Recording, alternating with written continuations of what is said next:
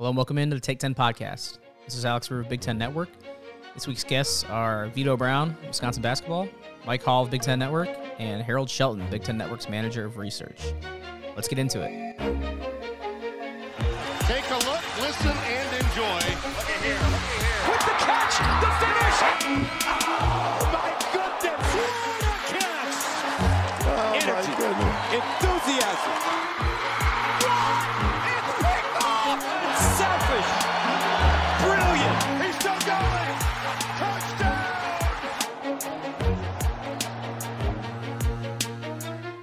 All right, first up, we got Vitto Brown from Wisconsin basketball, currently playing overseas. Love talking to overseas basketball players about their journey and their professional careers. Always a lot of good stories come out from those experiences. And Vitto is an awesome personality and a really multi-talented guy on the basketball court. Gets into music, charity, a lot of good stuff. You'll hear it in the interview, and I'll stop talking so we can get to it. It is Take 10 Podcast interview with Vitto Brown. It starts right now.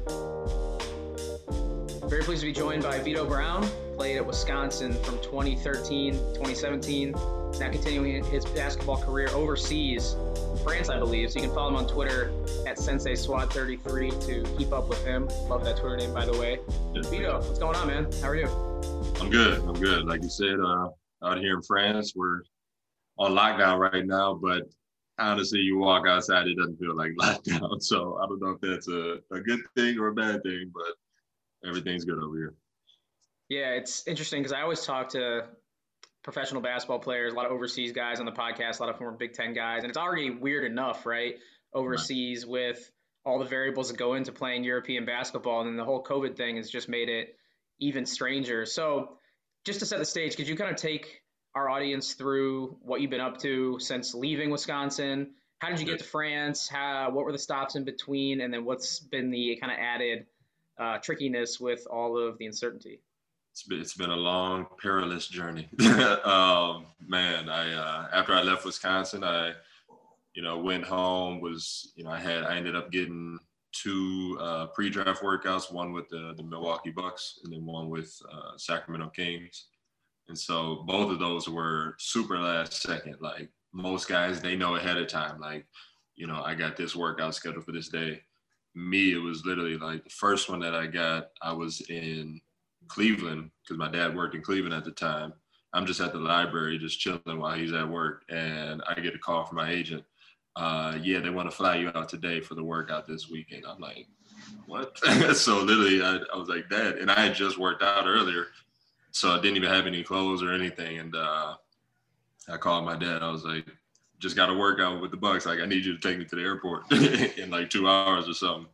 And so that ended up going well. And then same thing with the Sacramento one. It was like a day before when I found out. But anyway, those went well. And so I ended up getting invited to the Bucks G League training camp, the Herd, Wisconsin Herd. So that was their first year in the G League. So it was a new team, all new players, obviously. And, training camp was good. I thought I was doing well. Very last day, they're like, yeah, we gotta let you go. We need more shooters. We already got a lot of 4s and 5s. In my mind, I'm like, I am a shooter.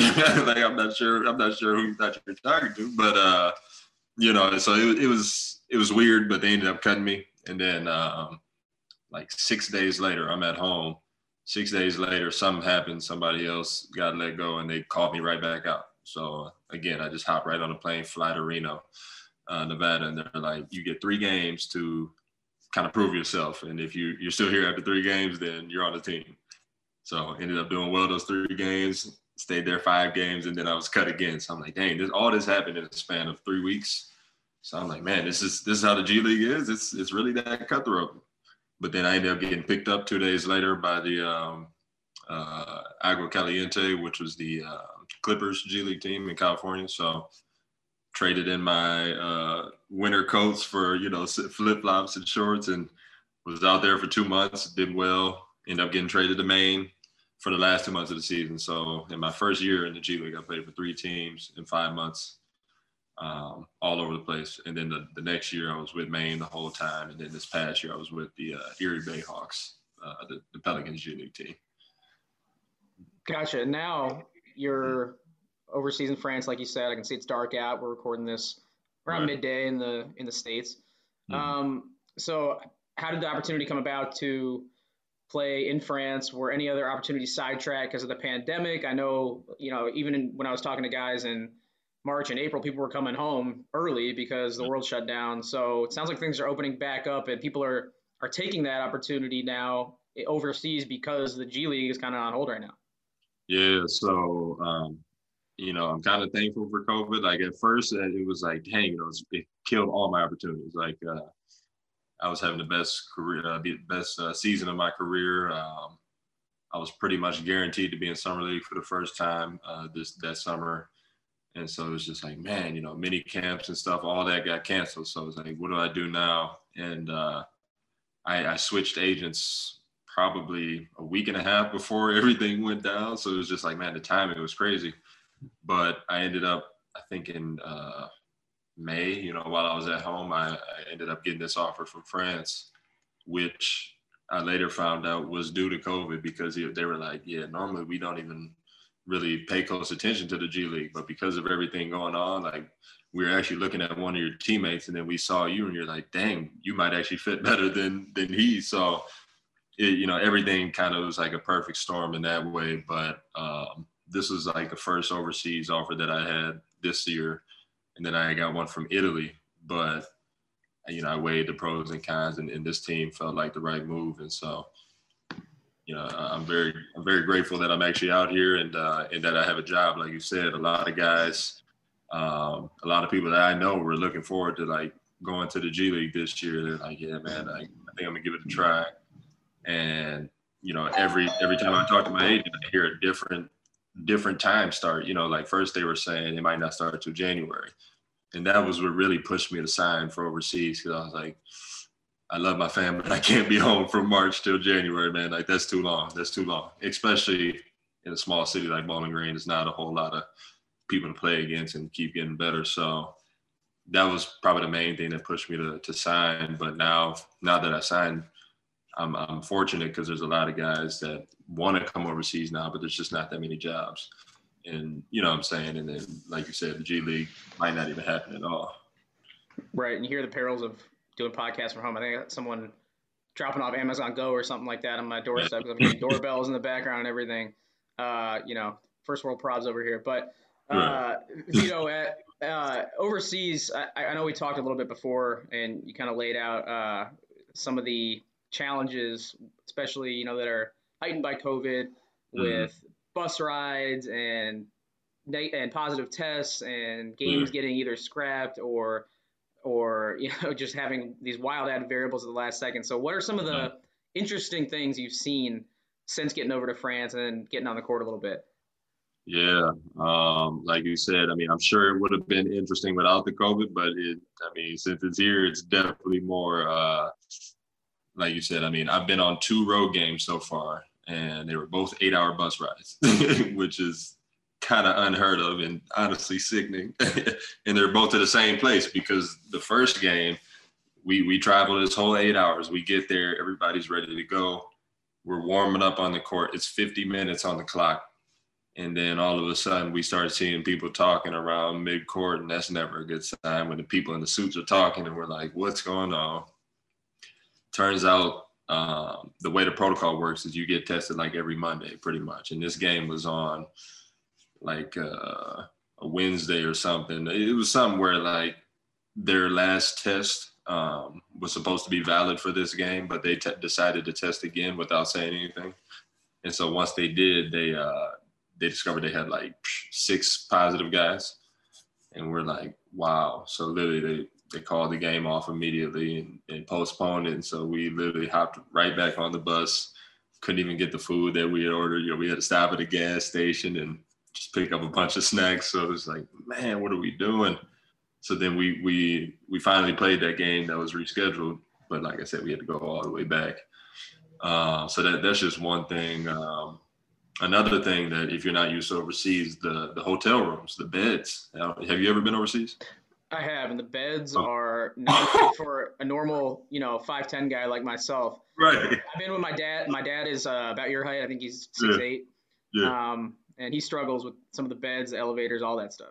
Man, nobody warned me. I made sure that I hit up all my guys before I even signed. I'm like, what do I need to expect? What do I need to be ready for? Not one of them said anything about the beds. And they're like, I ended up talking to them after the fact, and they're like, yeah, bro, I got so used to it. I forgot to mention it. But yeah, all their beds are small. And I'm like, this is ridiculous. Like, I'm literally right next to my roommate. But having you in the fetal position the whole time, just hunched up, trying to fit on that thing. Exactly. So, what else, man? It's the whole city is obviously different than what I'm used to. It's not a huge city, Le Mans, France, but it's they got 150,000, so it's bigger than where I'm from, but it still's got that kind of small city feel, a little crowded at times, and it's like it's the most roundabouts I've ever seen. Driving, like, I've literally never seen, like, every 2 to 3 blocks you'll find another roundabout, and it's just like, what is this? Like, at first I hated it because I'm like, dang, I feel like I'm about to get hit every time I go out. But now that I'm kind of used to it, I'm like, well, at times it is a little faster. You just got to make sure you take the right exit. Otherwise, it's going to be a while until you can make another U-turn. That is funny, because I think the last time I was in a city that had a lot of roundabouts was like Appleton, Wisconsin or something. I went up during the summer, and I was like, there's a lot of roundabouts here. It seemed pretty new. But yeah, no, it's throws you off when you're trying to drive in those, especially if you're not used to it. Sure.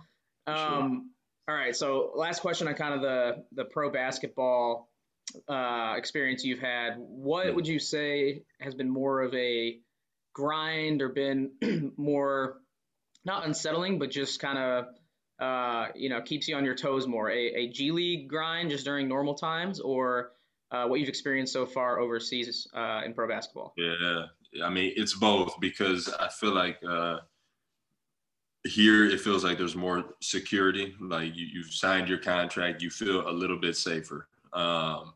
Not to say that you can get cut, because I've heard plenty of stories of especially Americans getting cut if they don't perform and stuff like that. But knowing that I will perform, that's never really been it's never really, been real stressful for me.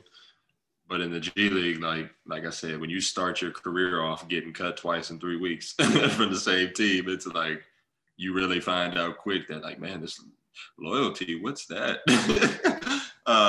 And I was doing good too. It wasn't like I was just out there stinking it up. So the mental grind of the G League was a little bit tougher in the beginning, but the physical grind here is next level, because the G League, like, we play 3, maybe 4 games in a week in 7 days. So it's like, you're not really practicing a whole lot. You might get shots up here and there, but for the most part, it's traveling games.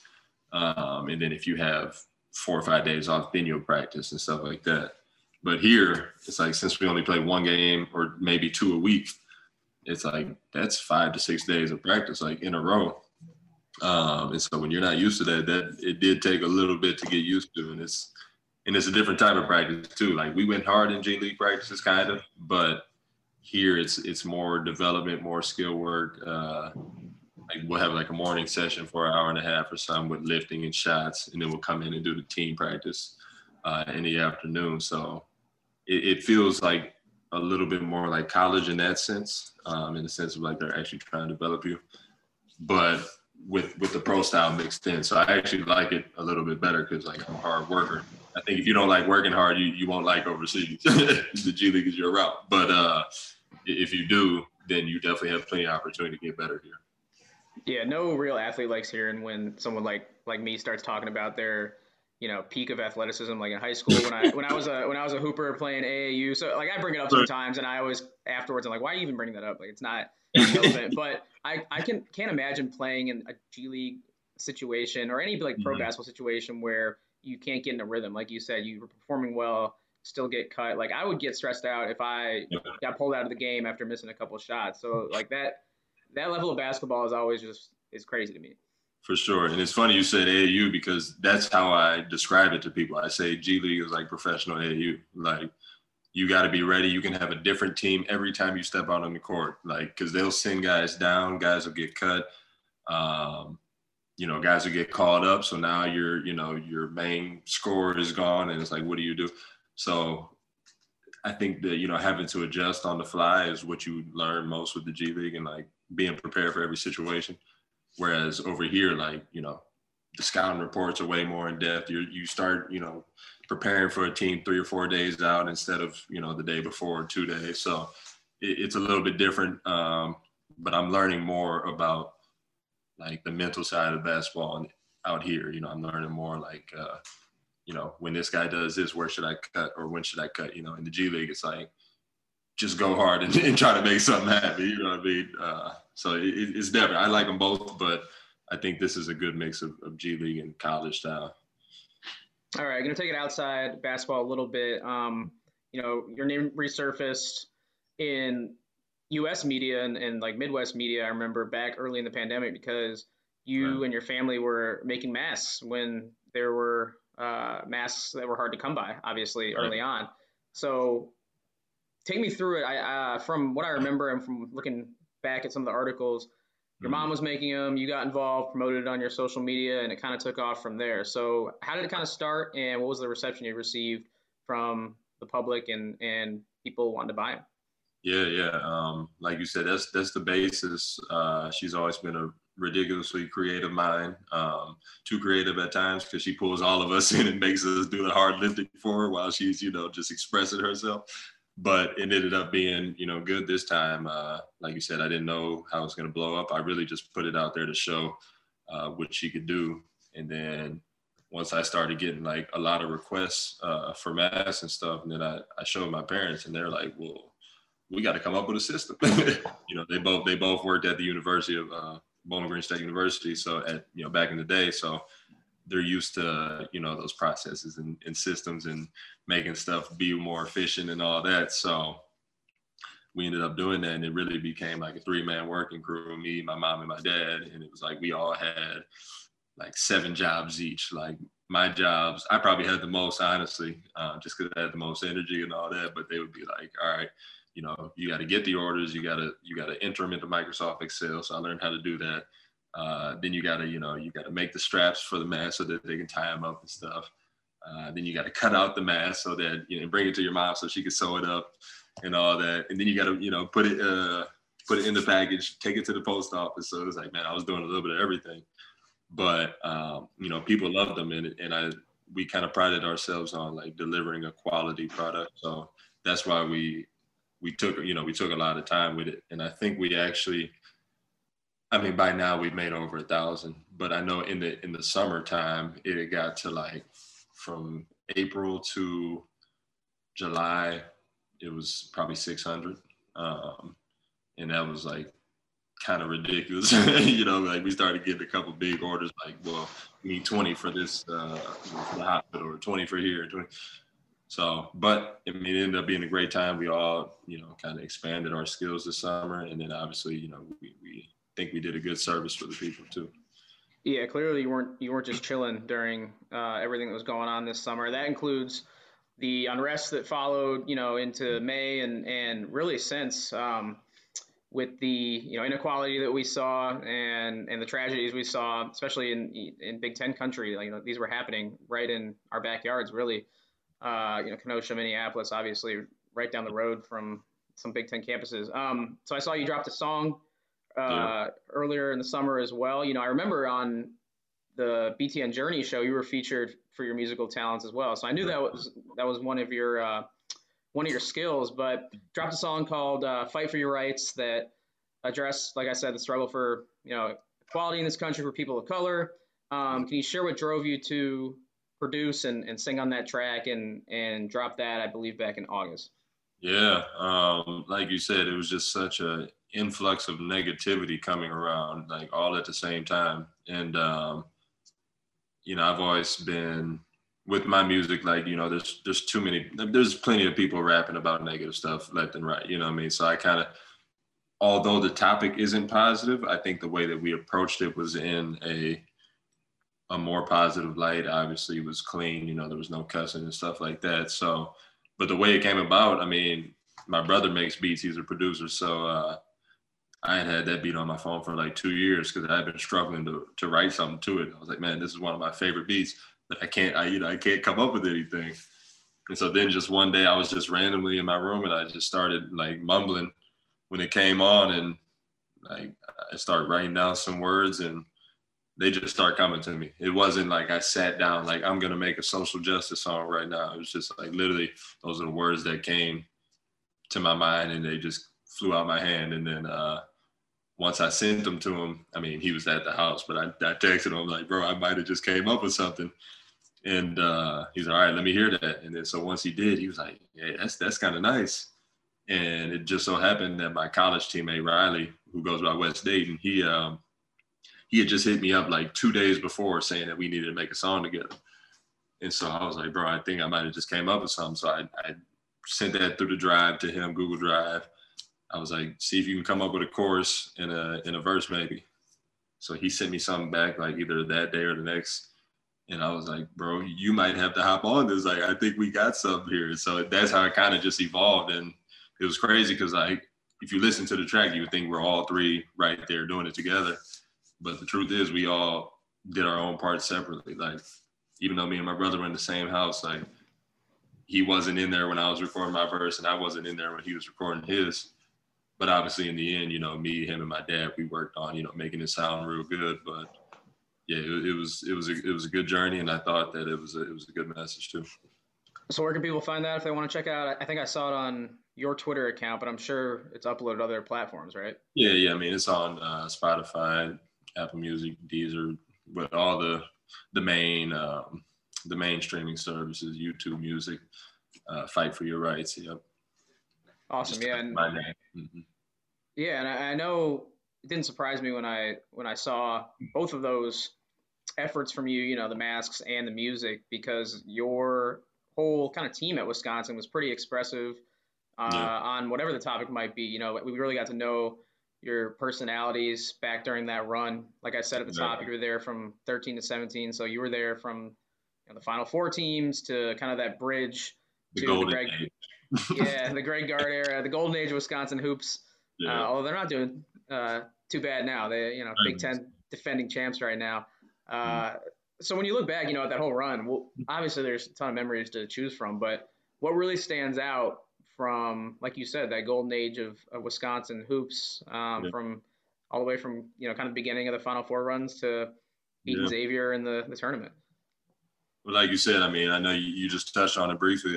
I think we prided ourselves on being a team that was like extremely cultural. Like we had like so many different cultures in the way what we brought to the team outside of basketball. And I think that made us closer on the court too. Cause like we, you know, a lot of teams like, you know, they play, but they don't spend that much time outside because they're, you know, they just don't have that many, you know, similarities and commonalities and all that. But we found ways to express ourselves and to really spend time together. And it was like, you could just kind of feel it on the court. Like, you know, that connection was real.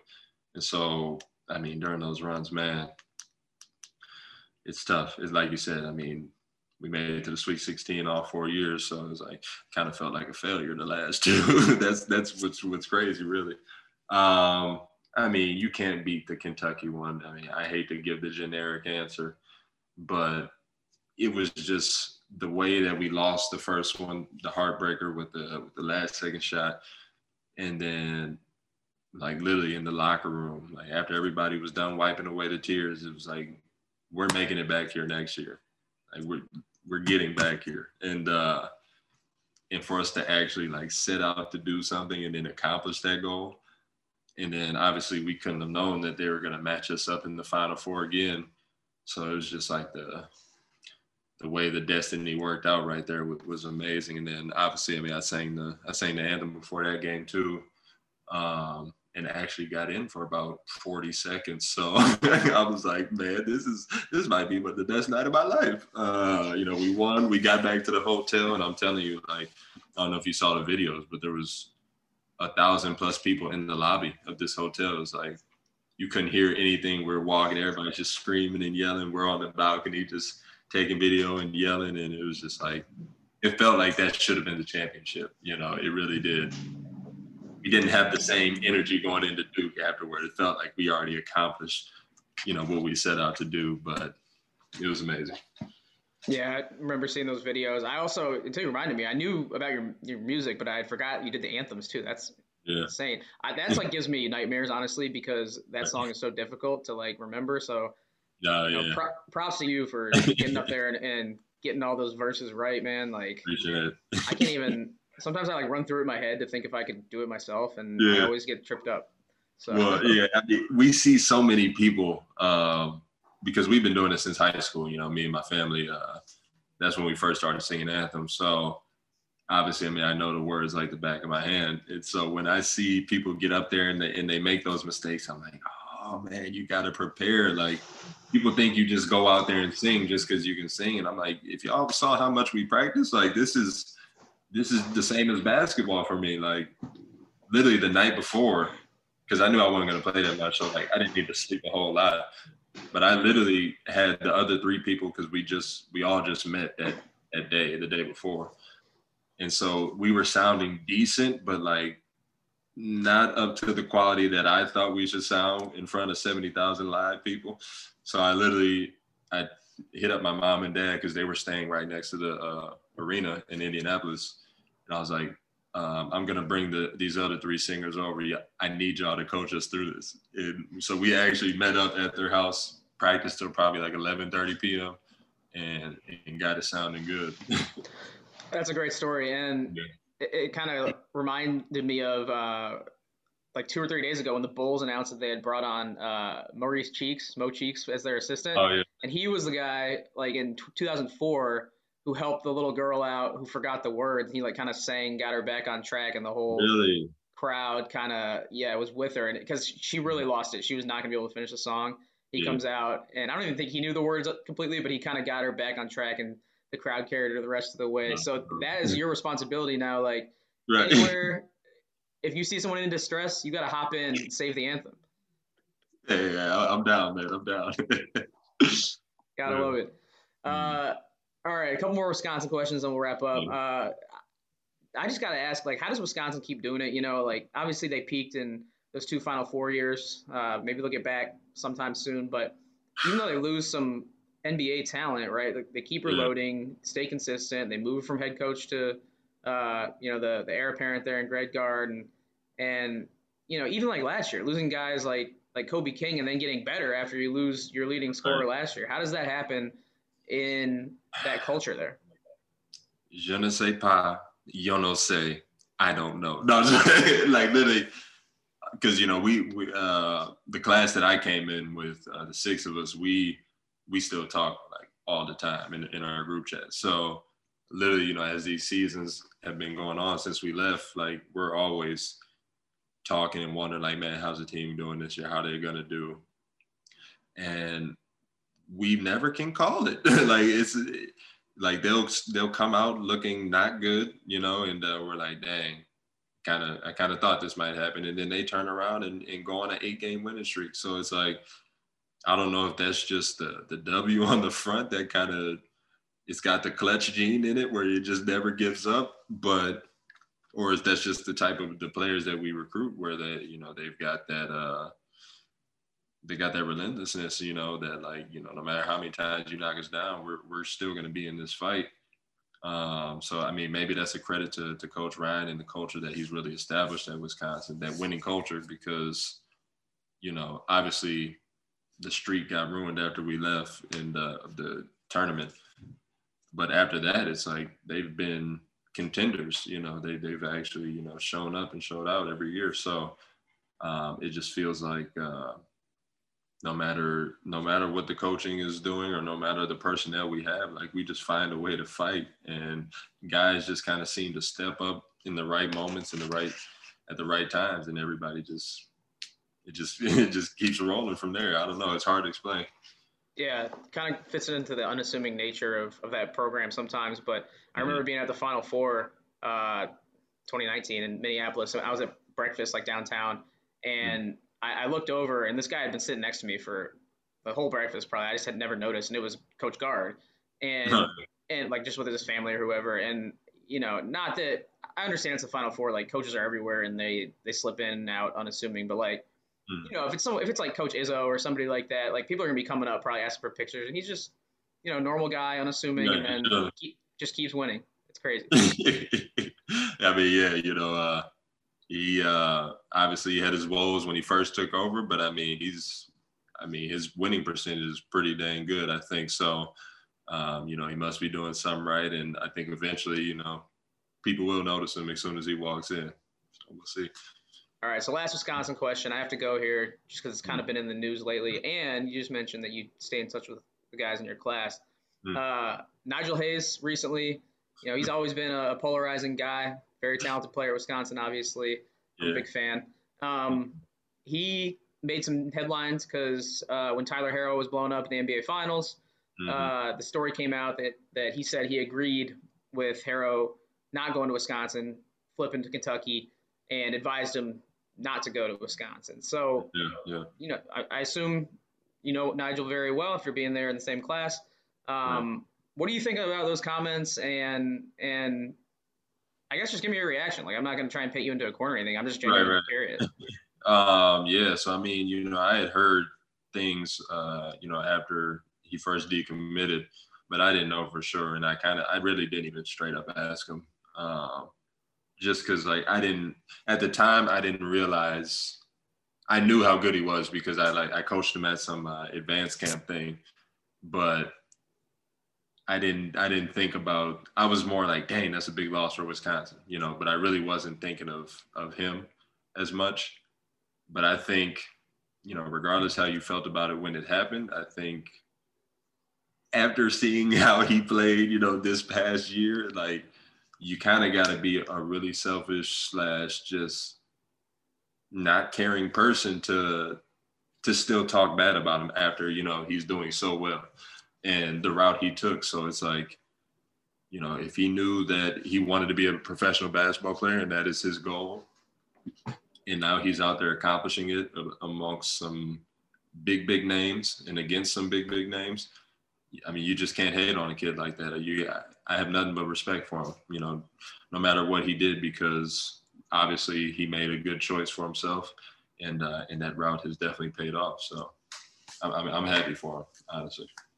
Yeah, I don't think you'll find many Badger fans out there disagreeing with that, honestly. Like, if you asked them to be completely upfront at the end of the day, he moved on, Wisconsin moved on, and that's kind of it.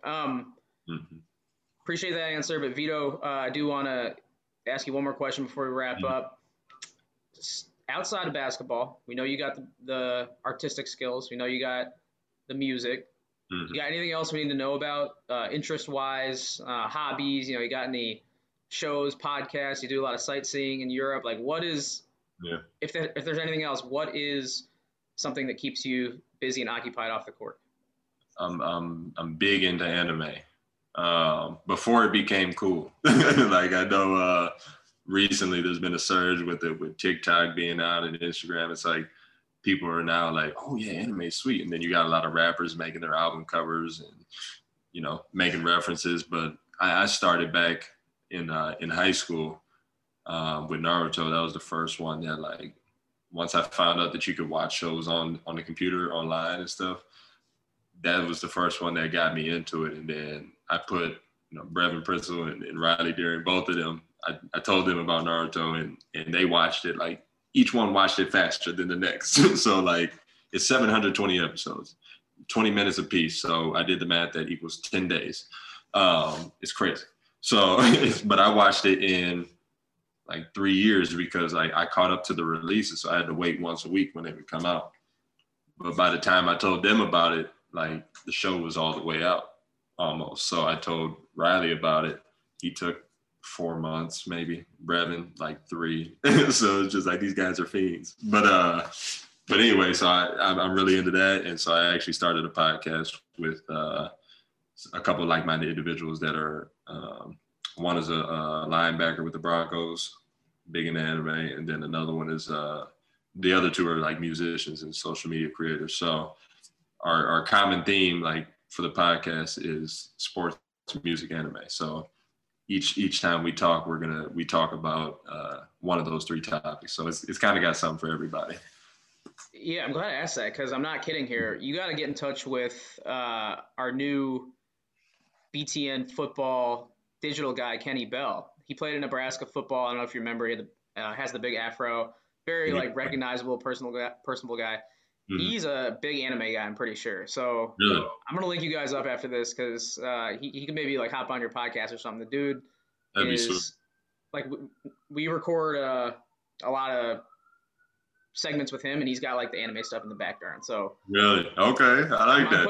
I'm putting you guys in touch as sirens go by my window and I get interrupted again. This is wild out here. But Vitto, that's all I got for you, man. I appreciate you giving me some time, especially at a late hour across the pond. Best of luck to you. Get these games in, and I'm sure we'll be in touch a lot more going forward. And appreciate you hopping on once again. Yeah, I appreciate you, man. And I got to leave you with one thing. Go for it. I've never lost to the Illini all 4 years. That's all. I was hesitant to bring it up. Like, if anyone actually, I don't know who listens to my show, but like, if anyone actually listens, I bring up that I went to Illinois a lot. So I was like, I'm not going to do it this time. I'm not going to bring up the fact that Illinois swept Wisconsin. I guess it was only one game last year, but they finally got a win after, I think it was 7 years. Yeah, I think I know you never lost. I know. Right. Trust me. I think we went to the school around the same time. Yeah. And I got absolutely 0 dubs against Wisconsin when I was there. Yeah. What's funny is what reminded me is while we were on this podcast, Malcolm Hill was calling me. So. Oh, are you close to Malcolm? Yeah. We met at a camp back in high school, and we've been pretty close ever since. So. Oh, tell him I say hi. He's a great dude. We were like neighbors throughout college. I did a lot of I used to like do the newspaper and stuff. So when I was writing stories, he was the main focus of a lot of them. So I know him. Know him pretty well. Yeah, I'll let him know for sure. All right, much appreciated, Vitto. Right. Take care. We'll talk soon. Thanks, Alex. Yes. All right, thanks once again to Vitto. Really cool to talk to another member of those great Wisconsin teams in the mid-teens, back-to-back Final Four years. Guy who is continuing to hoop and ball out overseas. And like I said, always enjoy talking to guys getting their post-college career stories, and especially in this crazy time, there's bound to be some wild stuff going on in the wild courts and hardwood out in Europe. So thanks again to Vitto. Definitely won't be hearing, or definitely have not heard the last from him. We'll definitely try and bring him back at some point, especially to update us on what's going on with him overseas. Moving on, though, we have a segment with Mike Hall, Big Ten Network. If you have listened to previous episodes, he was on about 1.5 years or 2 years ago. I've gotten most people on a Big Ten Network on at this point, but that is not why we had him on today. He already kind of told his story on the podcast and how he won the ESPN Dream Job competition way back when. Ended up working at ESPN for a while. Then came to Big Ten Network at its launch. He's been with us since 2007. And if you watch Big Ten Network at all, you know the voice, you know the name. Really engaging, funny guy who keeps it light, but also very skilled broadcaster. And he is launching a new podcast with Big Ten Network. It actually just dropped on Tuesday of this week called On the Bench. So Mike will tell us all about On the Bench, talk about how he's getting into the podcast game. We're welcoming him with open arms into the Big Ten Network, I guess, podcast network at this point. There's Take 10 podcasts. Now we got On the Bench, so we continue to grow. Went from nothing a couple years ago to, a small little operation with the Take 10 podcast. And now we're branching out. So we'll have Mike on to talk right now about On the Bench. It's Mike Hall, and we'll get right to it. Very pleased to be rejoined on the Take 10 podcast by Mike Hall. Follow him on Twitter at BTN Mike Hall. It's been about 2 years, Mike. You're back. Welcome back. You haven't called. I haven't called. You haven't written. I haven't texted, but you are back because you have some big news. So first off, welcome back. And what brings you back to my show? Well, mostly I just want FaceTime.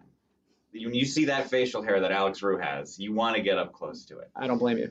Yeah, we are excited to announce we have a new podcast. We saw how great yours was doing and said, let's steal that thunder and let's try to take attention away from it. And eventually we want to destroy your podcast and make it go away.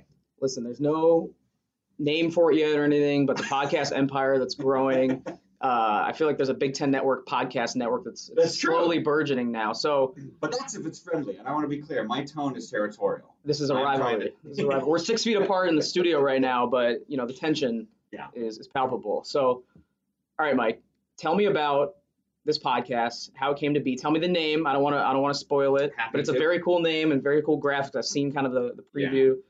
What is going on with the podcast, and let's fill all the listeners in so you can steal my audience. It is called On the Bench with Mike Hall, and I joke about you, but you were not only one of the reasons we did want to do this, but you were very helpful in getting it set up and doing a lot of behind-the-scenes stuff and giving me some tips on logistics, etc. So while I still do want to destroy you and take you down, I am very grateful for all the help you gave. So this is something I had an idea a year ago.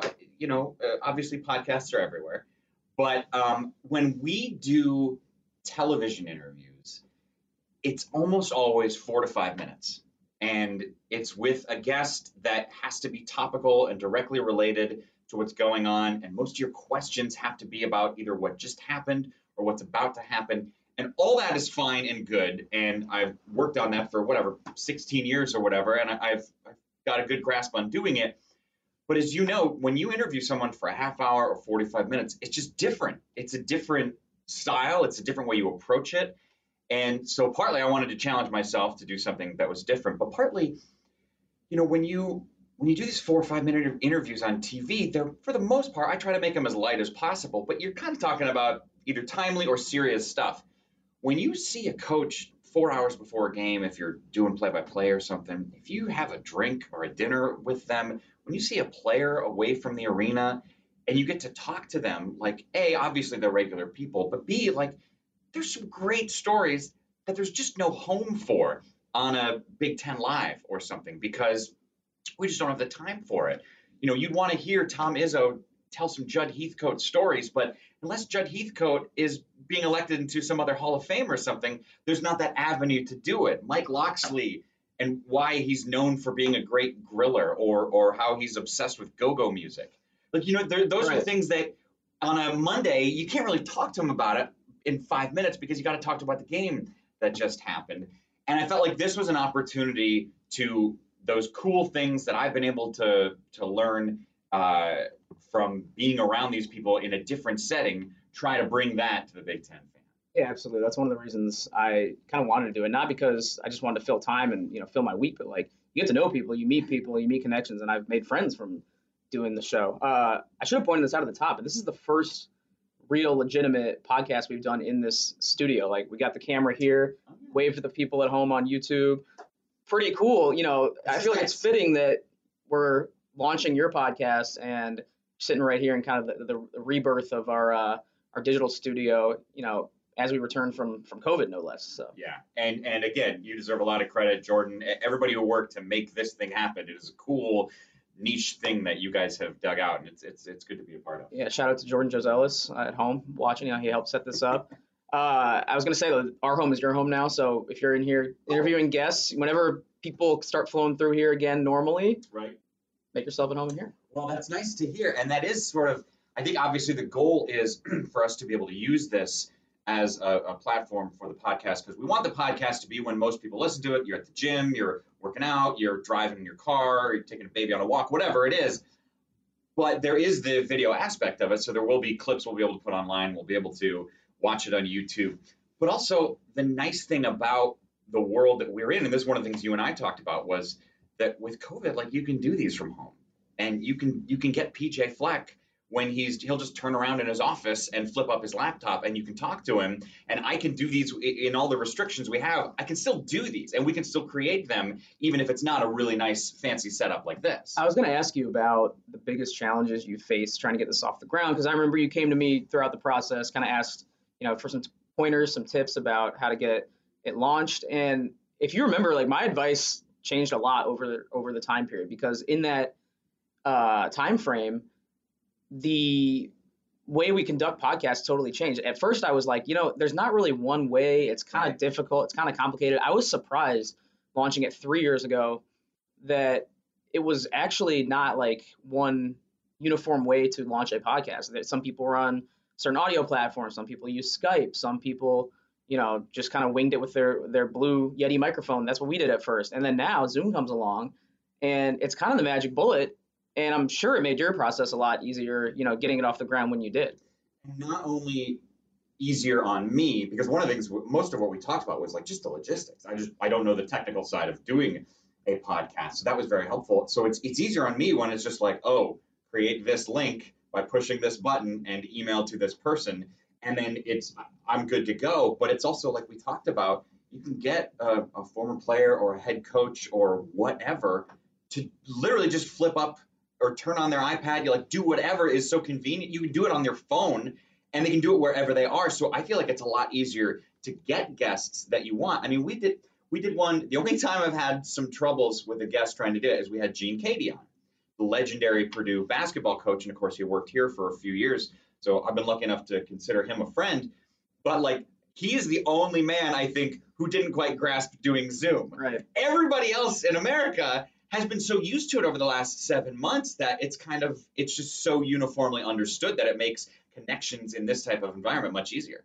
It is crazy to me that we got to 2020 and there was still no number 1A way to do podcasts. And then, one silver lining, like we said, is everybody gets used to Zoom and it just makes everyone so much more available. I found people were much more willing to, not only because they had so much more time on their hands sitting at home, but much more willing to just give me some time during the spring and summer. You know what's weird about it too? Doing this, holding up a phone to your ear for 40 minutes is a little annoying. That's hard, yeah. And doing this, flipping up a computer and just sitting and staring at a person is not annoying. I don't know what it is, but it's actually easier, I think, than getting someone on the phone. So you've name dropped a few guests so far.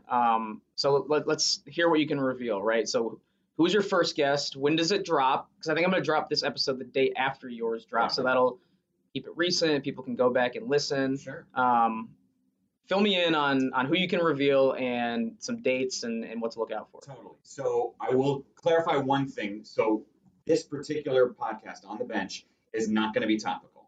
These are interviews that are meant to be as relevant in November as they would be in February, as they would be in July. They're stories and moments about people's lives. So it will not be about the game that just happened or is about to or anything like that. And I say that because our first guest was in July. We taped with PJ Fleck. And PJ was this great interview. He's obviously a fascinating guy as the Minnesota football coach. He's been through these incredible lows, losing a son early on in life, and how he built that into a mantra of row the boat, which is something we dive into. We talk about his success and the way he grew. We talked about, that we've heard him talk about elite, right? That's the word he says. He explains the whole origins of that and why it actually literally started because he started watching Top Gun as a kid and loved it. And that grew him into a love of the military, which grew him into the word elite, which yada, yada, yada, all the way on down. So PJ was great. We could have done a handful of people for our first guests, but we just thought his interview was good. It was so funny. We talked the other day about well, they've obviously struggled to open the season. So does it put a damper on putting him as our first guest? But we're like, no, the interview's so good that, we're going to air it at some point. We just think people would want to hear him tell these stories and hear the back and forth. He was a legit basketball player. He almost was going to play for Bo Ryan at Wisconsin. He was a real talent in basketball. And then he ended up going football and gets briefly in the NFL and all that. Tom Izzo is obviously a big name. We got him on. He was great. Some of his stories and the jokes he tells about Judd Heathcote and how much longer he's going to coach and things he tells this incredible story about Draymond Green where basically he would sometimes break clipboards on purpose to try to let his guys know how ticked he was. He'd smash it over his knee. And then the staff changed from a wood clipboard to a plexiglass, and Tom didn't know it. And so in a huddle one time, he was ticked off at Draymond, and he was just trying again and again to break it, and he couldn't break it, and he didn't know why. And Draymond just busted up laughing at him in the middle of a huddle. Those stories are great. Fran McCaffrey, the Iowa head coach, they're going to be a top 5 team in the country this year probably. he talks about how once Julia Roberts was involved in him recruiting someone, and despite the fact he didn't get that recruit, and that recruit ended up being How? unbelievable, right? We talked about that. He ended up going to a different team in the Big Ten. We talked about that. There's so much. We will obviously focus a ton on men's basketball and football, but we also have some of the other sports. We had Dana Rettke's maybe the best female college athlete right now. She's a Wisconsin volleyball star. We talked with her. Red Berenson, the hockey legend, talks about, among other things, that he scored 6 NHL goals in one game once. Only one player in the history of pro hockey's ever done more than that. How he still plays hockey in his 80s in actual competitions right now. I could keep going on. Mike Loxley of Maryland. We have Sandy Barber, the Penn State athletic director. Like, I always think of athletic directors as like George Costanza with the general manager of the Yankees. Like, we all think we could do it. And I always wanted to really sit down with an AD and talk about, like, have you thought about doing 2 whiteout games a year? Wouldn't that be great? And like, her answer to that was really interesting. Right. And, she tells me the one sporting event that happened in her time that made her cry in the middle of it. She was so happy. There's a lot of really interesting people from different backgrounds. We're also going to do something different. I'm going to have on announcers, like Joel Klatt was on. I think Joel Klatt is fascinating. 6 years ago, none of us knew who he was. And now he's one of the premier voices in college football. And like, I don't know how many people knew he was an investment banker a few years ago, that he was a walk-on at Colorado before he broke 44 records at the school, that he was a minor league baseball player, that his handicap is +2 in golf. Like, he's an amazing success story. We're going to have entertainers on. There's going to be comedians who are Big Ten fans on, actors. Like, there's so many people who are tangentially related to the Big Ten, but are interesting to Big Ten fans, and that's who we're going after. I'm going to pick up all those names you just dropped on the floor there. No, that'll be great. Joel Klatt was one of my first guests. He was awesome. So I call the podcast kind of my side hustle, right? Like at Big Ten Network. You still have a job to do, right? Yeah, you still have a job. Until the podcast comes out on TV. Yeah, and all the ad revenue starts coming in, you just live off that. But you still have a job, obviously. We're back in the studio. Yep. So tell me about what the process was like getting back into here, obviously, getting back in the swing of working after doing interviews at home. What's the recovery been like as far as just getting back into the groove? It's been an adjustment. I think we've talked maybe in the past about how I thought I might have had it at the Big Ten tournament. Right. Because the Nebraska head basketball coach, Fred Hoiberg, was coughing and had to leave the game. And I did multiple interviews with him. And obviously he ended up not getting it. He was fine. But like, that was kind of a scare. So we as a network sort of shut down for a week or two. And then we slowly started doing a lot of internet videos in the spring. And then we started taping these interviews with people, putting them into a show. We package it once a week. Then it became twice a week. Then it became, by July, we were having one crew a week come into the studio. And then it became, could we have 2 hosts in? And then it became, could we do 3 shows a week? So like, we've been taking small steps forward bit by bit. We're at the point now where we're doing shows, Monday, Wednesday, Friday, all day Saturday. It is different when you walk around the studio. There's plexiglass. There's one-way hallways you have to go through. You have to fill out something on your phone as an app about your temperature. You get a temperature check when you walk in. You have to wear masks at all times around here. But some of the logistics are different. So normally, if we're like on a Friday night, so the season opened with Wisconsin, Illinois, right? It was on our air. Normally, we go to the green room, myself, Joshua Perry, Glenn Mason, Jay Lehman, we're all sitting in there watching together and like talking about what do we think? Are there trends? What are the stories we want to talk about on the post-game show or at halftime? We had to be separated because the green room's kind of small. And so you can't have, the green room's not even usable right now. So we're trying to spread out in the studio and still be able to communicate. Glenn Mason can't be here. They're trying to not fly people. So he's joining us via Zoom from his home in Minneapolis. So a lot of those things are different. And even the way you've probably noticed on air, they're doing a lot of 4 shots where we can only have one other person with me at the desk. Mm-hmm. So that creates a situation where we have 2 people in different places. So we're doing that like news channel, like look ahead thing. And that's just different from what we do. We normally have a more laid back conversational flow, but that's just part of the adjustment. And I think as long as we're putting safety first, which we have been, I think that's fine. And I think the audience is understanding that shows might look and feel a little different, and it's our job to adjust and try to make the content of what we're saying feel as close to similar to normal as possible. All right, Mike, I can't let you go without asking. I obviously keep up with everyone on social media at Big Ten Network, but I noticed the White Sox corner of our office, which actually it is bigger than people would expect. Oh, yeah. Like people think the White Sox fan base isn't as big as the Cubs, and in the city it seems pretty split. And at Big Ten Network, I think it's like maybe 65-35 White Sox, just from my experience and the chirping I hear around the halls. So I saw you were very happy about the White Sox season. Congrats on a cool breakout year. It was fun to follow them. I'm not a Sox hater. I'm a fan. I'm a real Cubs fan. I'm just a not neutral observer. I want to see the Sox do well. So I'm a fan of what they got going on. I've never hated the Cubs. Right. I don't understand why you have to. I think that's stupid. If you can't appreciate Wrigley Field, then stop being a sports fan. Right. I grew up with Ryan Sandberg and Andre Dawson and Harry Carey. Like, if you can't appreciate that, like, I hope they lose every game to the White Sox 14-0. But everything else, like, I was happy in 2016. That was great. Exactly. So my question, though, after the highs of this year, you guys were on Twitter a lot, mostly cheering for your team, but also complaining about the manager and Rick Renneria, and he is now gone. What are your thoughts on the Tony La Russa hire? Because I'm just kind of enjoying it from afar, because I thought, I know what it's like to have a frustrating manager sometimes.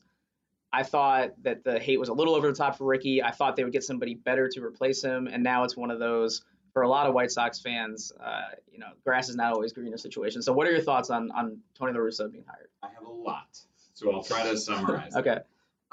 My first thought was, I was with you. I kind of felt like Renteria was getting too much heat, and then the playoffs happened, and the decisions he made were baffling. The way he used the bullpen was, we were all like, everyone's going, what are you doing? It was time to move on. If you would have told me, hey, would you like to replace the manager who just bungled your playoffs with arguably one of the 5 greatest managers in the history of the game, who's won 3 World Series titles at different multiple ball clubs, I'd probably be quite happy. But then, so you start, when they announce this to Tony La Russa, you go, well, wait a minute. He's kind of a strict guy. His reputation is, we button up and we do things by the book. And this White Sox team is different. They're young and exciting, and they wear chains, and their buttons are loose, and they celebrate, and they bat flip. You don't want that joy to be ripped away. Baseball needs more joy. We have to have more of players celebrating and being individual. The more Tim Anderson in the world, the better, let alone in baseball. So that makes you worried. But then you go, okay, but he's probably grown in the 9 years he's been away. He's probably going to be not as energized to tone that down. And then you go, well, he's got an older style, and baseball's moving to an analytics. And you go, yeah, but maybe baseball's gone too much to the analytics. And maybe if you're 80% analytics and 20% old school gut, maybe that's the more appropriate balance. And perhaps he's able to bring that to them. At the end of the day, I went back and forth. I've had a lot of talks with a lot of fans. I've talked to Jason Benetti, the White Sox play-by-play man, has become a really good friend. He and I have had some talks. Like, I get the concern. I get it. But at the end of the day, they're better now than they were when the playoffs began. Like, they just are. It might not be the perfect GM to the manager pipeline of everybody's on the same page that you wanted. People are probably, rightfully so, pretty upset that it was pretty clear the owner just made this decision and stepped all over the GM, who's been very good this entire rebuild. But I don't think he's going to poison the team. I think it'll probably be one of those things in the next 3 years, they'll probably win a World Series title. And the people who love him will go, he's part of the reason why. And the people who hate him will say, nope, it was entirely the players. Like I said, as an observer who, appreciates good baseball and doesn't mind the White Sox doing well, I'm fascinated by the story. It's going to be a story, right? Sitting with popcorn. The one counter argument I make, not to you, but to people who just use the Hall of Fame manager, reasoning is like why it justifies hiring him. Mike Dick is a Hall of Fame coach. Wouldn't want him coaching the Bears right now. But I know that's not apples to apples at all, because he's been out of the sport for so long. But he is old. Tony La Russa is also old. Right. And they don't necessarily mesh with the current athlete. But yeah, I'm not going to let you get away with that analogy. It's not a. He won 1 Super Bowl. True. 30 years ago. This guy won a World Series 9 years ago. Don't remind me. That was a rough one as a Cubs fan. Let's stop pretending 76 is 96. Right. We're gonna want any ageism here. I think anyone could do the job. It's funny. More of the cultural divide as as far as those coaches go. Right. But it'll be fun to watch. And it will be, honestly, I actually think it's better for baseball as a whole. Because a casual fan might not really care that much if A.J. Hinch would have been, chosen. Like, maybe you do because he's going to be a storyline because of the cheating scandal and everything. But you bring back this guy, it's instantly controversial. Like, I think that's good. The sport needs more storylines and more casual fans interested. And I think it's probably going to help. Looking forward to it, Mike. Looking forward to On the Bench. Thanks, bud. November 10th. That's right. It's a Tuesday. Every Tuesday we'll release a new one for the rest of the season. All right, so keep it locked on Mike Hall's Twitter. I'm sure Big Ten Network's social media will be posting this as well. We'll have a hand in that. Mike, congrats. And thanks for coming on. And thank you for all the help you had behind the scenes. Absolutely. Happy to do it. All right, thanks once again to Mike for joining me. We roll on with our triple header here on this podcast. A lot of good content coming at you today. We've been off for a couple weeks, so had to make sure this episode was jam-packed. And we wrap up, as we normally do in season on these episodes, with Harold Shelton of Big Ten Network, the manager of research, the guy who was very skilled at taking those stats and numbers on the paper, translating it to everyday football talk on a podcast platform. The dude really should be getting paid on some sort of real podcast number for stuff like this, because he can talk football with the best of them. And like I said, take those numbers off the page and onto the airwaves. So lucky to have him do it. Always appreciate him doing it for us. And we'll get to his football breakdown right now. We'll talk week 4. We'll talk what we've seen early in the season, first third of the season. And Harold breaks it down. So we'll toss it over to H. Very pleased to be rejoined by Harold Shelton, BTN's manager of research.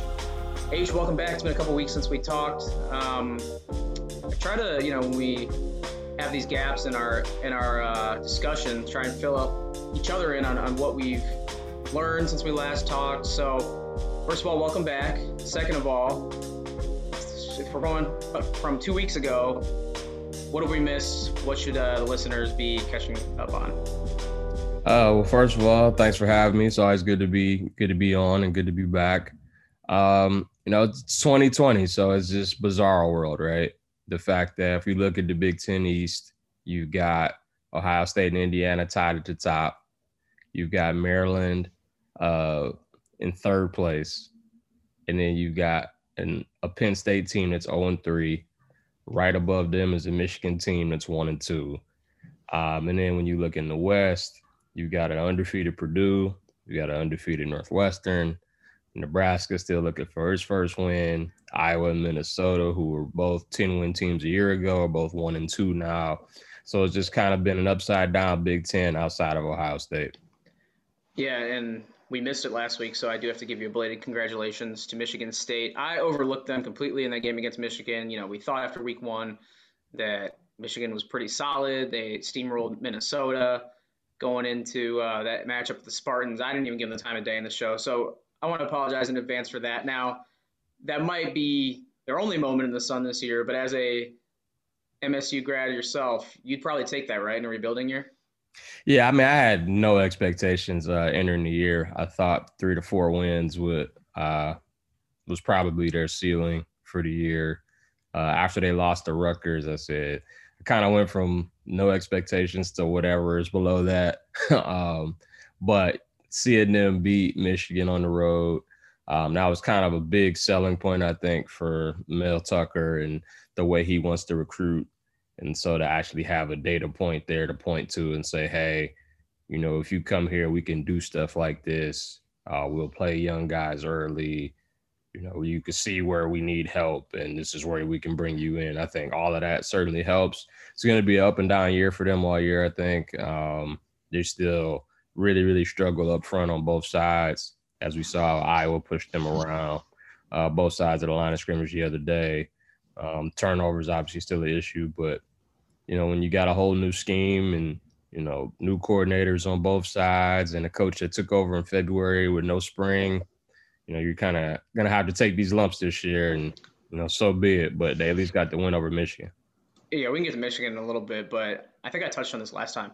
It's a pretty good year to be rebuilding, I feel like. Speaking of Rutgers, I mean, it's a year with no fans, so like you don't have to worry about dwindling attendance really. You kind of get to have a blank canvas there. Like you said, it's just kind of a weird year. The Big Ten seems to be vulnerable in a lot of different pockets. So if you're trying to pull off a rebuild and you're trying to like go up against Ohio State like Rutgers did and catch some eyeballs and not only not get embarrassed but pull off some fun trick plays, look competent against the Buckeyes. We've certainly seen them do worse over the years in those primetime games against the top of the Big Ten East. So I think it's it's kind of a really best case rebuild scenario for both Rutgers and MSU. Yeah, I would agree completely. You could just see that Rutgers, they clearly have a plan. They have direction, they have structure. The guys believe, made good hire at OC with Sean Gleason coming over from Oklahoma State. And you could just tell that, even though they lack some talent in some areas, there's clearly a plan of what they want to do. They do have some guys that can make plays. They just need more of them now. And, like you mentioned, the fact that they pulled out all the stops, they pulled every trick out that they had in their bag. Whether the offensive lineman scoring a touchdown, you're throwing a lateral on a punt return. I mean, they're trying their best to go ahead and be as competitive as possible. And it shows that I feel like Schiano he just fits with that program. And you can kind of see why it didn't necessarily work at Ohio State. I read an article in Cleveland.com earlier this week, and it basically mentioned how when Schiano was the DC in 2018, when Ohio State really, really struggled, he kind of almost had like too much time on his hands as he was trying to just figure out what he could control and try to put in these very complex schemes defensively, and it just didn't quite work, and guys weren't really playing fast.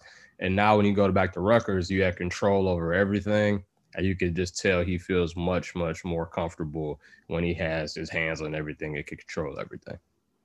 Yeah, definitely well said there, and I agree from my untrained eye. But we love on the social media side the Rutgers trick plays. Like even if they're going to lose, like they're making it really interesting. I think the fans are buying in at least to see the spunk out of them. All right, so speaking of Ohio State, I think since we last talked, we obviously knew they were going to be formidable. We did not know if the Indiana thing had staying power, right? Like, was this just a 1 week win over Penn State, who has turned out to not be so great? Or is this going to be, another big step forward for them throughout the full season? Turns out that's been exactly what has happened under Tom Allen. 3-0, top 10 team, looking really, really solid and exciting. Really good vibes going on down there. So right now, I mean, it pretty much looks like Ohio State, Indiana, and then we have a big question mark with Wisconsin, and then kind of everyone else. So correct me if I'm wrong there, but is that kind of how people should evaluate the top of the Big Ten? Yeah, I was curious to see who that number 2 team is. I feel like Ohio State's the clear number 1 right now. I should say Northwestern too. They've been solid. Yeah, Northwestern, they got back in the top 25 this week. Felt like they should have been there a week earlier, but better late than never. I do think it is a big gap between 1 and 2. Maybe Indiana has something to say about that on the 21st when they play the Buckeyes. But that second best team, I mean, they've all kind of had their issues. I know Wisconsin's has mostly been off the field, and we only have one real game, one data point for them. We saw Graham Mertz look great. The defense looks fine. Run game was a little shaky. Can that continue for them to be the second best team?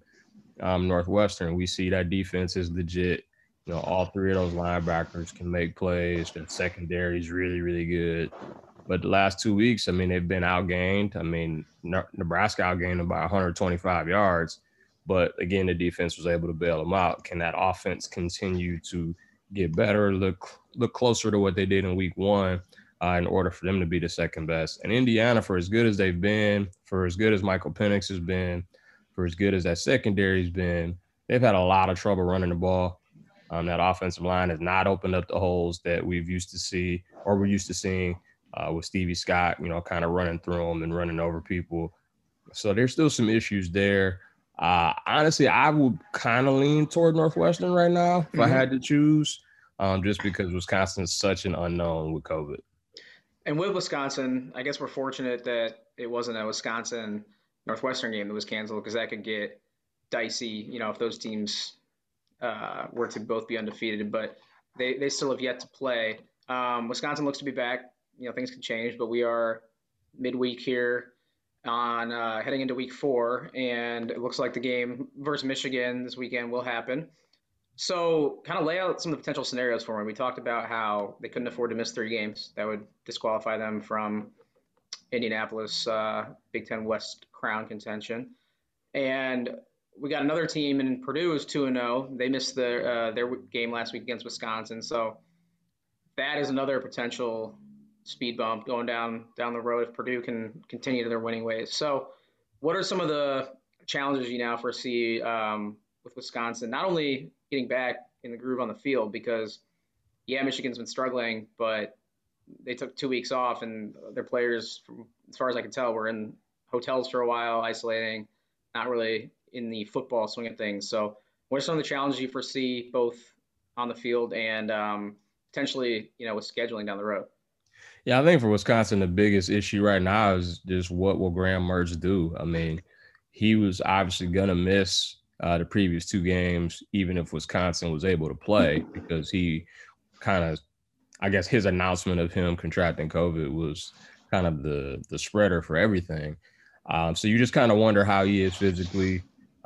He is eligible to play this week, but will he play? That's still kind of a question. You also just wonder how many guys have been out practicing. Like, I know they've done some conditioning stuff, but obviously that's not the same as, putting the pads on and hitting people. And when you're basically off for as long as they've been, you just kind of wonder what they're going to be like physically going into a game like this against the Michigan team that, is pretty hungry for a win, kind of desperation mode for them at this point. So I'm really curious to see if Mertz plays, and if he does, can he be nearly as effective as he looked in week 1? And will they be as physical as they normally are? Wisconsin is a physical team on both sides of the line of scrimmage, and there's just such an unknown right now with them in terms of, how many guys up front had it. Are they affected at all still? It's just, there's so many unknowns there. But let's say they're fine. Let's say Wisconsin, they go ahead and they look like they did in week 1, and they win in Ann Arbor on Saturday. And let's say they continue to win, and they're 6-0, and Purdue continues to win, and they're 7-0, and the 2 didn't play each other. And you go by winning percentage. Well, neither one of them lost. Then what do you do? That's something I'm going to have to look into a little bit more. Let's, kind of want to have it play out a little bit, but I think that could be a very, very dicey situation if you get 6-0 Wisconsin, 7-0 Purdue. They don't play each other. How do you determine who goes? It's an interesting thought experiment, but these things do tend to work themselves out, even though this is an unprecedented year. We'll see. It'd be a interesting bridge to cross when we come to it. But speaking of Northwestern, they seem to be a known quantity. We know at this point that last year was an aberration, kind of just a wonky year. Now they seem to be back to kind of status quo, or maybe even a little better under Pat Fitzgerald. And we know that because the Nebraska-Northwestern game was close again, like it always is. That series is wild. So they got a interesting game coming up this weekend, right? It's Purdue and Northwestern. So what are you looking for out of that one? Purdue, obviously 2-0, beating Iowa and Illinois. Kind of sloppy against Illinois. They barely edged Illinois' 4th-string QB. Iowa's doesn't seem to be what they have been, just with some questions at QB as well. So are you anticipating Purdue making this an interesting one, or do you think Northwestern will move to 4-0? That's going to be a very interesting game. And I think it was kind of a blessing in disguise that Purdue wound up missing last week, because we're still waiting on Rondale Moore to make his 2020 debut. George Karlaftis got hurt in the Illinois game. We don't know if he would have played last week or not, but they both get an extra week now. And I think just the matchup of David Bell, potentially Rondale Moore, and Aiden O'Connell going up against that very experienced, very good Northwestern secondary, I think that might be the the matchups of two units to watch in the Big Ten this week. Luckily, we have that game on primetime, so that'll be a nice watch. This Northwestern defense, I'm telling you, man, that back seven is legit. The linebackers fly all over the place. They create a bunch of turnovers. So even when they're getting outplayed on offense, they still find ways to make plays to get the ball back or to prevent the other team from scoring. I mean, Nebraska should have won that game. Iowa should have won that game. And, they wind up getting a couple picks, deep when Nebraska's driving. They pick off Petrus 3 times the week before that. This Northwestern defense is legit. All right, sticking in the West, Minnesota's back on Friday night. Last Friday night did not go so well for them. That's another – we got to give a shout out to Maryland. I mean, we thought they were – yeah, we'll get to the Terps. Yeah, we thought they were way, in the rebuild bottom of the barrel as well. But they got some real talent, and it looked like that first week game against Northwestern is not indicative of what to expect from them after they've rattled off their last 2 wins. But let's stick in the West real quick. Iowa and Minnesota, a couple of 1 and 2 teams that, going into the season we thought would be in contention for the West. Still a long way to go. What are you seeing out of this matchup, and who do you think has the edge? I mean, obviously, Minnesota's got the quarterback edge, but the defenses looked a little leaky until they got that win last weekend. So I think it's interesting that since Fleck's been there, he hadn't beaten Iowa. That's like the one thing he hasn't done. He's won 10, 11 games. He's won bowl games. He got the axe, against Wisconsin, but he hadn't gotten Floyd. Floyd has stayed in Iowa City the last 5 years. And, they were a team that beat Minnesota for the first time last year. They were riding high going into Iowa City, and Iowa kind of knocked them down a peg, and that pretty much prevented them from going to the Big Ten championship game. So no animosity, no love lost, a lot of animosity between these teams and these programs. I think we should give some love to Muhammad Ibrahim, who has somehow quietly run for 10 touchdowns already in 3 games and has had consecutive 200-yard games. No other Big Ten player has more than 4 rushing touchdowns, and he has 10. So it's pretty crazy that he's doing this. And the fact that they were 1 and 2, obviously it should be 2 and 1 when they blew the Maryland game, but he's been a beast. And the fact that, he's replacing one of the best running backs in Minnesota history, Rodney Smith, and has been even better, just kind of goes to show that Fleck's done a heck of a job recruiting there, and he's got some guys. Yeah, I mean, you expect Morgan and Bateman to be carrying them, but it's like the Greg Jennings meme, like Mo's putting the team on his back, though. He's been absolutely ridiculous in the stat sheet. All right, so moving on to a couple of winless teams. Is this just like a reset year for Penn State? What's going on? Obviously, the first loss was very close against a good Indiana team. 0-3 for the first time in forever. And then I believe they're facing Nebraska, who is still searching for their first win. I know they had the opportunity against Wisconsin taken, but their fans are very hungry as well for a first win. So what do you see out of this one, and what does it mean I guess, on both sides, regardless of who pulls it out? I feel like there's more pressure on Nebraska to win this game than Penn State. Franklin has been there. He's won, he's had several 10-win seasons. They're coming off a New Year's 6 win. And I know they were ranked higher to start the year, but, if they don't happen to have a good year this year, I don't think it's the worst thing in the world. Ohio State being Ohio State, once they started 0-2, I feel like that dream of winning the East was gone. Frost is still trying to build something in Nebraska. He's the golden child there, the chosen one who came back, and he was going to be the one to lead them back to prominence. And, we saw the Northwestern game. They're now 3-10 in one possession games under him. So they get close, but for whatever reason, they can't really get over that hump.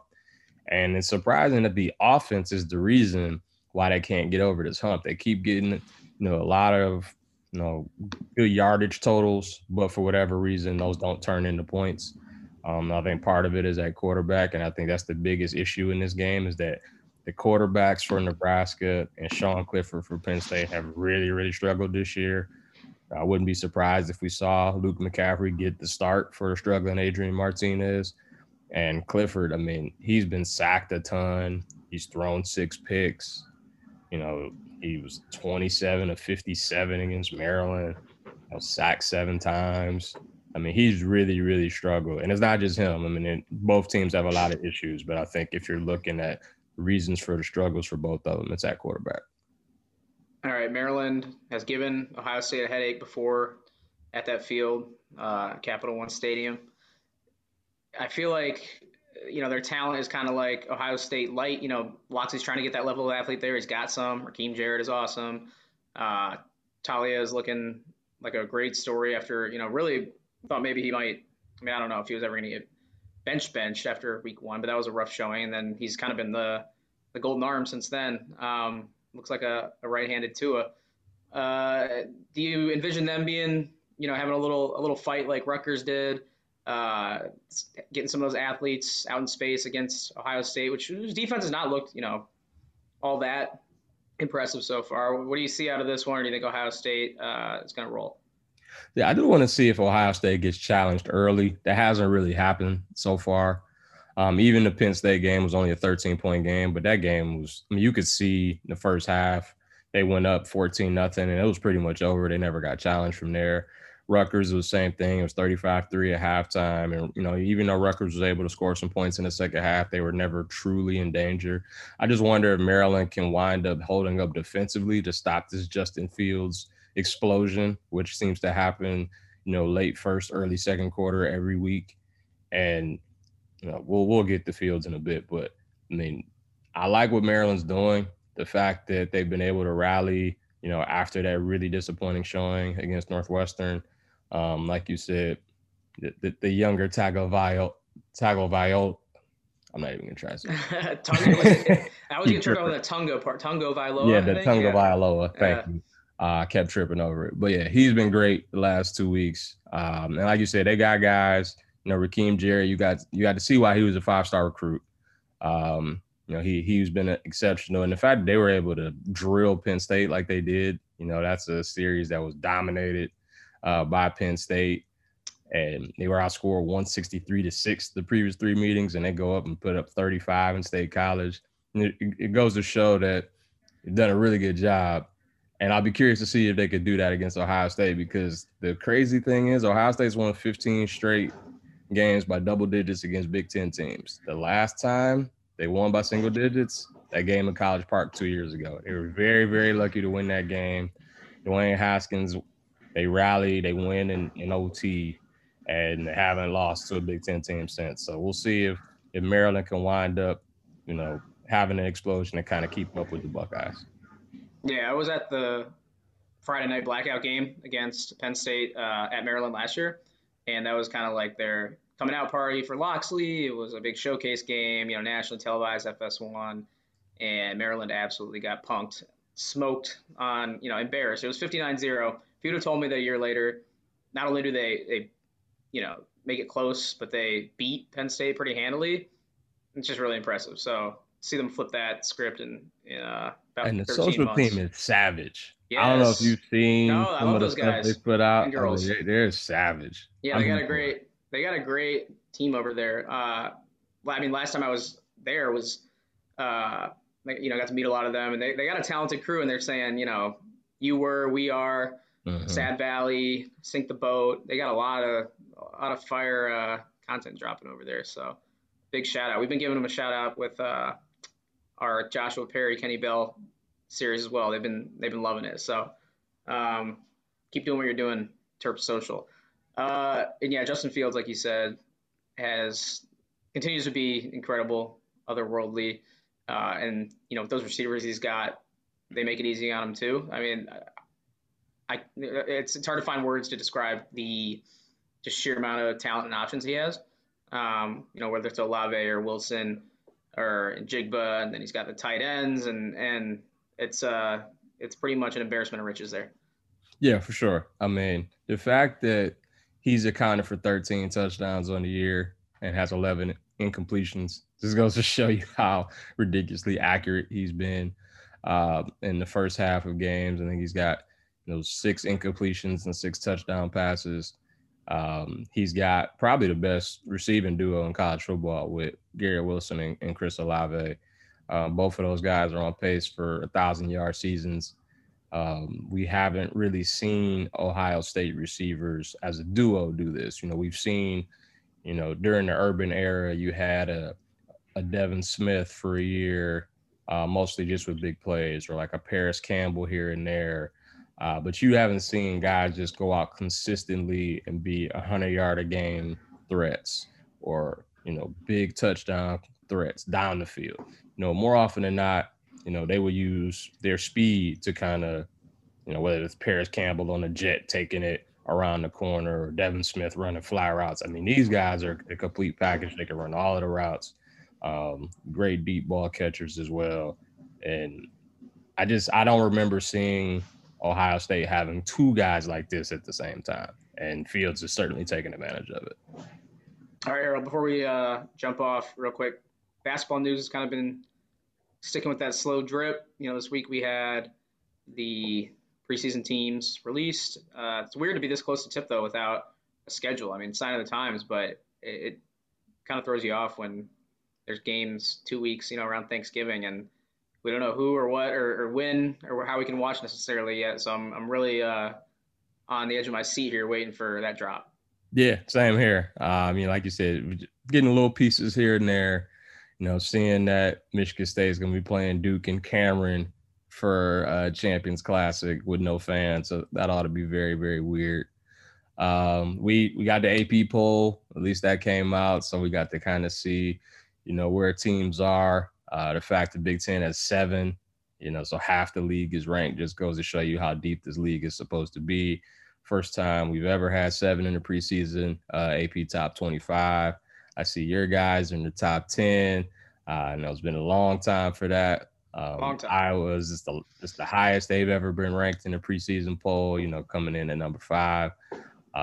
Rutgers, I think it's been 40 years since they've been ranked in the preseason poll. So, it should be a pretty good league. We've talked about that before, and we got some big matchups. I know you guys are playing Baylor. We've got, I think Iowa's playing the Zags. We've got ACC Big Ten stuff, playing Virginia. So it should be a lot of fun. Yep. Starting to feel real. The rankings make it feel a little more real. And once we get these times and dates confirmed, we'll break down some of the early matchups on top of football. But is Illinois at Duke? At Duke. Come on. K wasn't coming to Champaign. You kidding me? We're both at Duke with no fans. If we're going to play Duke, I'd rather do it with no fans. I know. I don't know what it is. Like, they can't – that they somehow wrangled the challenge and the Champions Classic. But like you said, no Cameron crazies. Who cares? Right. All right, H. Appreciate you giving some time. We will check back in as soon as the next podcast drops. It's every week, every other week. We'll see. But once again, appreciate it, and we'll chat soon. All right, sounds good. Thanks. All right, thanks once again to Harold, Mike, Vitto, making this a really great triple header podcast. Sometimes we get caught up in the schedule, got a lot going on, but I try to get these podcasts out as often as possible, every week or so, sometimes every other week. So when we do get the podcast dropped on the air, want to have as much content for you as possible and pack in a lot of interesting stuff. So hopefully you made it to the end. If you're listening at all, we really appreciate it. Appreciate people for sticking with us. If you are a recurring listener, and if it's your first time, be sure to subscribe, rate, and review the podcast wherever podcasts can be found. We're on Google Play. We are on Spotify, of course, Apple, Podbean, and we are also on YouTube. All these videos, all these interviews are in video form on YouTube. There is a Big Ten Network YouTube channel, which you should be subscribed to if you're not already. And there is a playlist for the Take 10 podcast where you can find every interview. And since the onset of the pandemic, when we started going to these Zoom interviews, you can see every interview, my face, and everybody, all my guests' faces as well, which is intriguing, especially, you can see them grimace or cringe at my stupid questions. But it's a good time. It's a good watch. So if you're sitting at your work from home desk, open up a tab for YouTube and watch the interviews on there. I promise you won't regret it. All right. Thanks, as always, as we're wrapping up here, to, once again, everyone for listening. Thank you to Julie Bronder. She produces the show week in and week out. And go check out On the Bench if you have not already. Mike Hall, a lot of good stuff coming there. So until the next time, we will talk to you soon here on the Take 10 Podcast.